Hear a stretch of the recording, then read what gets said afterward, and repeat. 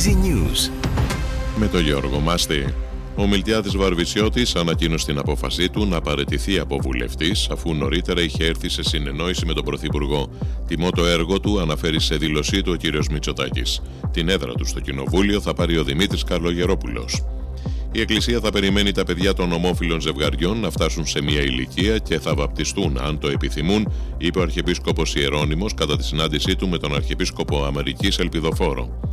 Η Ευρωπαϊκή Κεντρική Τράπεζα διατήρησε για τρίτη συνεχόμενη συνεδρίαση αμετάβλητα τα επιτόκια της, με το επιτόκιο καταθέσεων να παραμένει στο 4%. Επεισόδια ξέσπασαν νωρίτερα στην Πατησίων μετά το πανεκπαιδευτικό συλλαλητήριο κατά των ιδιωτικών πανεπιστημίων. Κουκουλοφόροι άναψαν φωτιές σε κάδους και έσπασαν φανάρια και τζαμαρίες.